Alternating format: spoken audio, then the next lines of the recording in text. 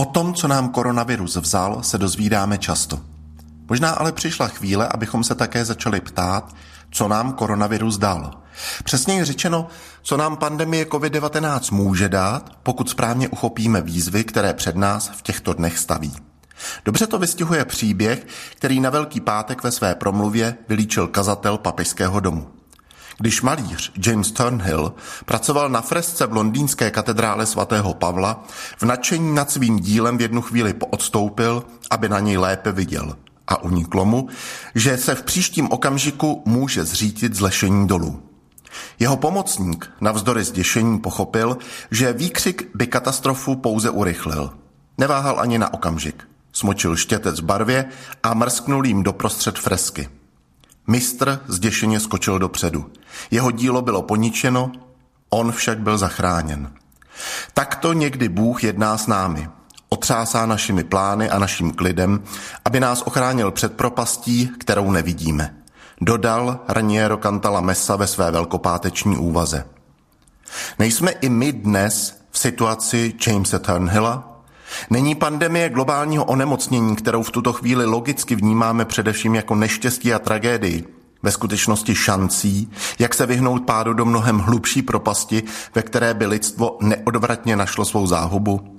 Ekonomové říkají, že recese, kterou COVID-19 způsobil, je svým rozsahem a rychlostí srovnatelná pouze s druhou světovou válkou.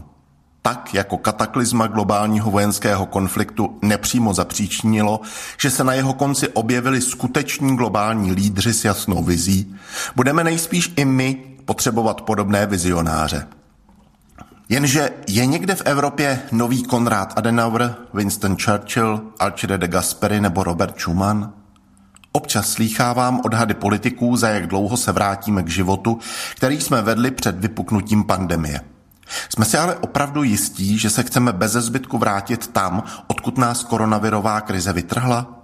Chceme znovu nastoupit do onoho kolotoče, který se ve stále šílenějším tempu otáčel, aniž by si kdokoliv na něm odvážil ptát, k čemu je to dobré?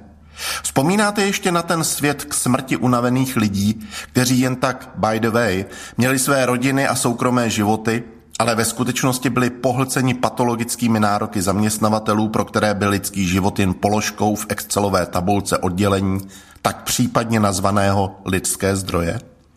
Současná situace před nás staví řadu otázek. Na některé budeme hledat odpovědi uvnitř hranic Česka, na jiné bude muset odpovědět Evropa jako celek.